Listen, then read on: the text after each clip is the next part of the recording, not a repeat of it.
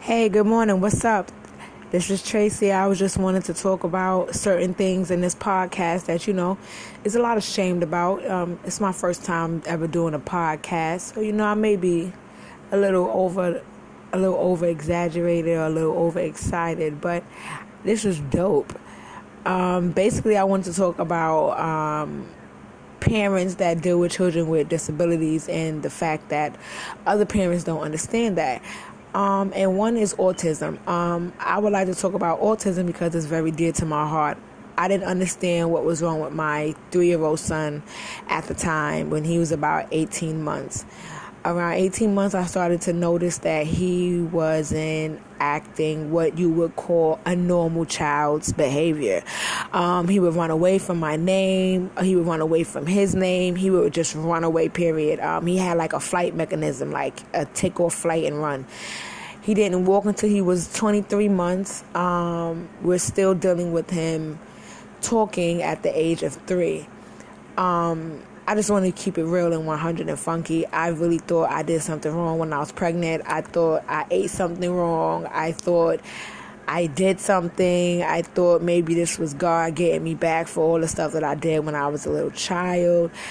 But coming to find out that my son is amazing. He's awesome. He is unique. He is special. He is talented. He is intelligent.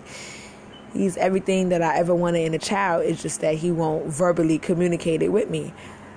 And sometimes it gets stressful because you don't understand what the child wants or you don't understand the needs of the child. But if it's your child, you would want to learn on ASD. And that is autism spectrum disorder.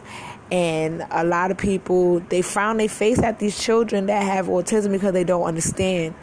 And what's so funny is they're smarter than you and me. And that's the funny part. I don't like the fact that people look at them and they judge because they hear them making a sound, or they hear or see them rocking in a rhythmic beat that goes with the train, or they just have straight panic attacks because there's too many people on the train.